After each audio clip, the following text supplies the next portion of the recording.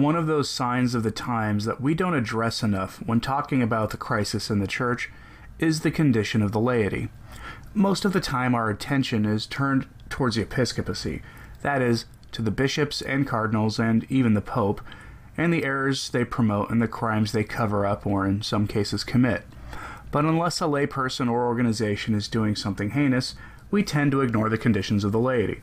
If, for example, Catholic Relief Services were to use church resources to promote policies contrary to the moral teachings of the church, most of us who do this would cover it. But there has been an otherwise underreported apostasy in the church, and that apostasy is one we all see every Sunday, unless we're lucky enough to attend the rare traditional parish.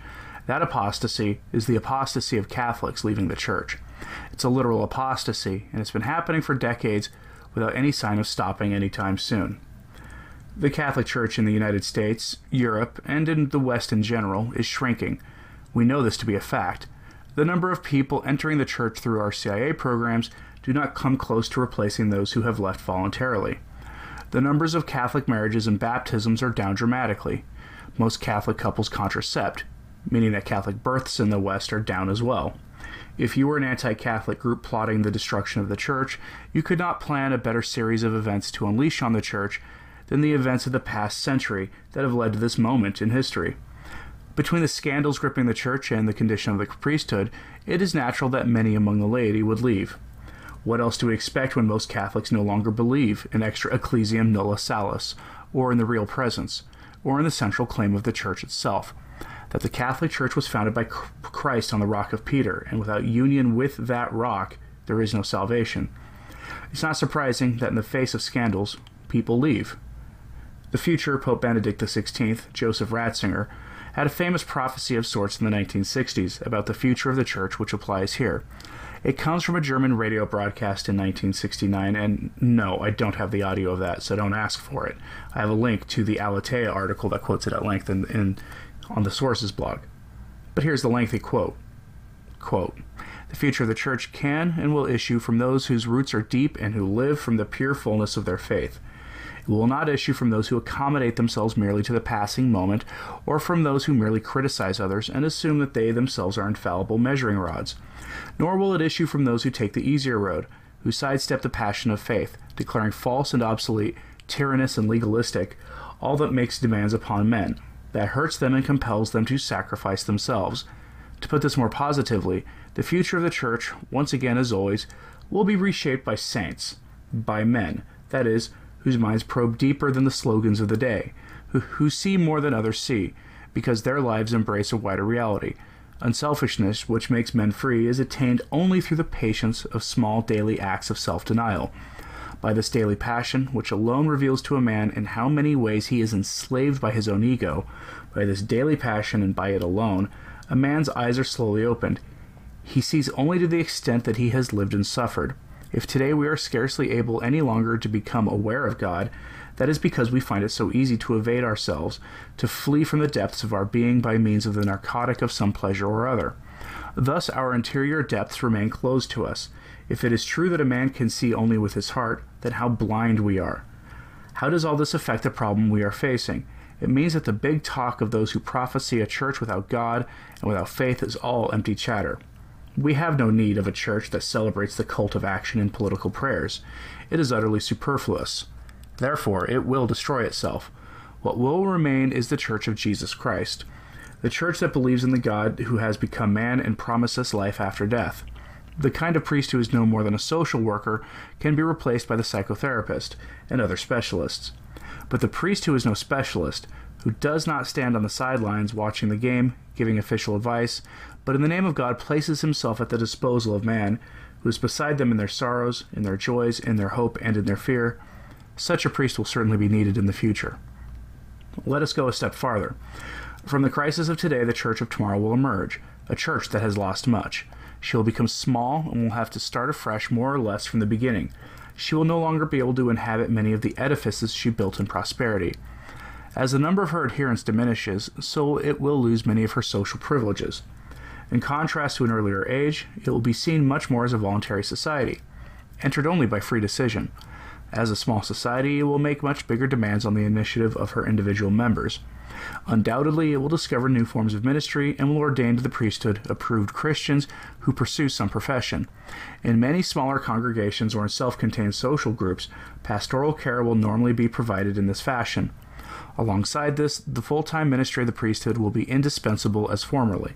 But in all the changes at which one might guess, the Church will find her essence afresh and with full conviction in that which was always at her center: faith in the triune God, in Jesus Christ, the Son of God made man, in the presence of the Spirit until the end of the world. In faith and prayer, she will again recognize the sacraments as the worship of God and not as a subject for liturgical scholarship. The Church will be a more spiritual church, not presuming upon a political mandate, flirting as little with the left as with the right. It will be hard going for the Church, for the process of crystallization and clarification will cost her much more valuable energy. It will make her poor and cause her to become the Church of the meek. The process will be all the more arduous, for sectarian narrow-mindedness as well as pompous self-will will have to be shed. One may predict that all of this will take time. The process will be long and wearisome, as was the road from the false progressivism on the eve of the French Revolution, when a bishop might be thought smart if he made fun of dogmas and even insinuated that the existence of God was by no means certain, to the renewal of the 19th century. But when the trial of this sifting is past, a great power will flow from a more spiritualized and simplified church. Men in a totality planned world will find themselves unspeakably lonely. If they have completely lost sight of God, they will feel the whole horror of their poverty. Then they will discover the little flock of believers as something wholly new. They will discover it as a hope that is meant for them, an answer for which they have always been searching in secret. And so it seems to me that the Church is facing very hard times. The real crisis has scarcely begun. We will have to count on terrific upheavals. But I am equally certain about what will remain at the end. Not the Church of the political cult, which is dead already, but the Church of the faith. It may well no longer be the dominant social power to the extent that she was until recently, but it will enjoy a fresh blossoming and be seen as man's home, where he will find life and hope beyond death. End very lengthy quote. So why am I reading to you something that Father Ratzinger said after the council and long before he was a household name among Catholics in the Western world? Because over the weekend the results of a survey were released that are rather telling. Published in the book Why Catholics Leave, What They Miss and How They Might Return, the author, Professor Stephen Bullivant, lays out the complicated reasons people leave the Church today.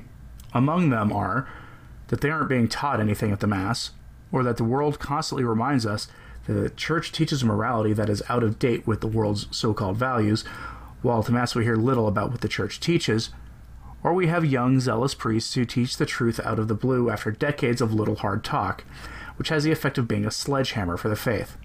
Others have simply taken what the world teaches about all the hot-button issues as a given, and they eventually leave. Others say when they ask priests and other leaders for answers to questions about hot-button issues of the day, they get no answers at all. Just the typical mealy-mouthed language that obfuscates and deflects from the truth that we've come to be so used to that we don't even talk about it anymore. But other reasons are more telling. Here's another much shorter excerpt that comes from the LifeSite article on the book and its survey results. Quote, "This is no secret, of course, so how has the Church responded? Many in senior positions are convinced that to teach sound doctrine from the pulpit or in a catechism class would drive people away.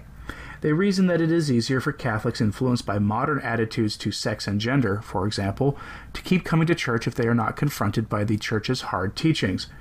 This approach was first applied but to the condemnation of contraception by Pope Paul VI in his 1968 encyclical Humanae Vitae. It is sometimes called the don't ask, don't tell policy. It seems to apply to great swaths of doctrine today." End quote. The book and its survey have a lot of telling results, including that at least one reason that catechesis at the parish level is so awful. Often the people tasked with teaching the faith in RCIA programs or in ongoing adult catechesis class don't actually believe in the faith themselves. I've had this anecdotal story confirmed to me multiple times in sort of a personal way, with stories of people who had taught the faith in various parish programs, being asked to not come back by the modernist or even total non-believer who runs the program because they receive complaints from program participants or from a Susan from the parish council type who objected to all the offensive truths being taught at the class by the people telling me the story. Having been involved in RCIA programs in my own past, I can tell you that many potential converts are taken aback by the church's teaching about life, sexual morality, and the rest, often saying that they agree with the church's teaching, but still taking it to be optional to actually live the life of faith. They never verbally say it, but you can see it in the body language and other small signs of rejection of the faith, despite their seeming desire to enter the church. This may be one reason that some estimates are that up to 80% of those who enter the church through RCIA programs leave the church within 5 years. There are numerous other reasons recounted by the survey, but the overall pattern seems to be this. Decades of non-catechesis lay the groundwork for people questioning why they even bother to stay in the church in the first place, while the world constantly bombards them with evil ideas, leading to some drifting away or being scared away when they hear the hard truth communicated in a blunt way by a young zealous priest from the AMBO. Factor in scandals, scandalous leadership from the top of the church, and a political program that has all but replaced the gospel in many parishes in the Western world today, and you get the situation we see now. Should we be surprised? Aside from the evils of the world being as alluring to most people in the same way the apple was to Eve, when the faith isn't taught by our families and by the church, and some other false gospel of social justice has replaced it, we shouldn't be surprised in the least that people leave in the numbers that they do. What are your thoughts on this? Like I said, the survey was released in a book that LifeSite reviewed over the weekend. While the details don't surprise me, they may surprise you. Is Ratzinger's prophetic vision of the future one that is guaranteed to come to pass? Let me know what you think in the comments below, especially if you have an idea for how we can get out of this mess. As always, keep praying for the church. Pray a rosary every day and pray for the liberation and exaltation of the church. I'm Anthony Stein. Ave Maria.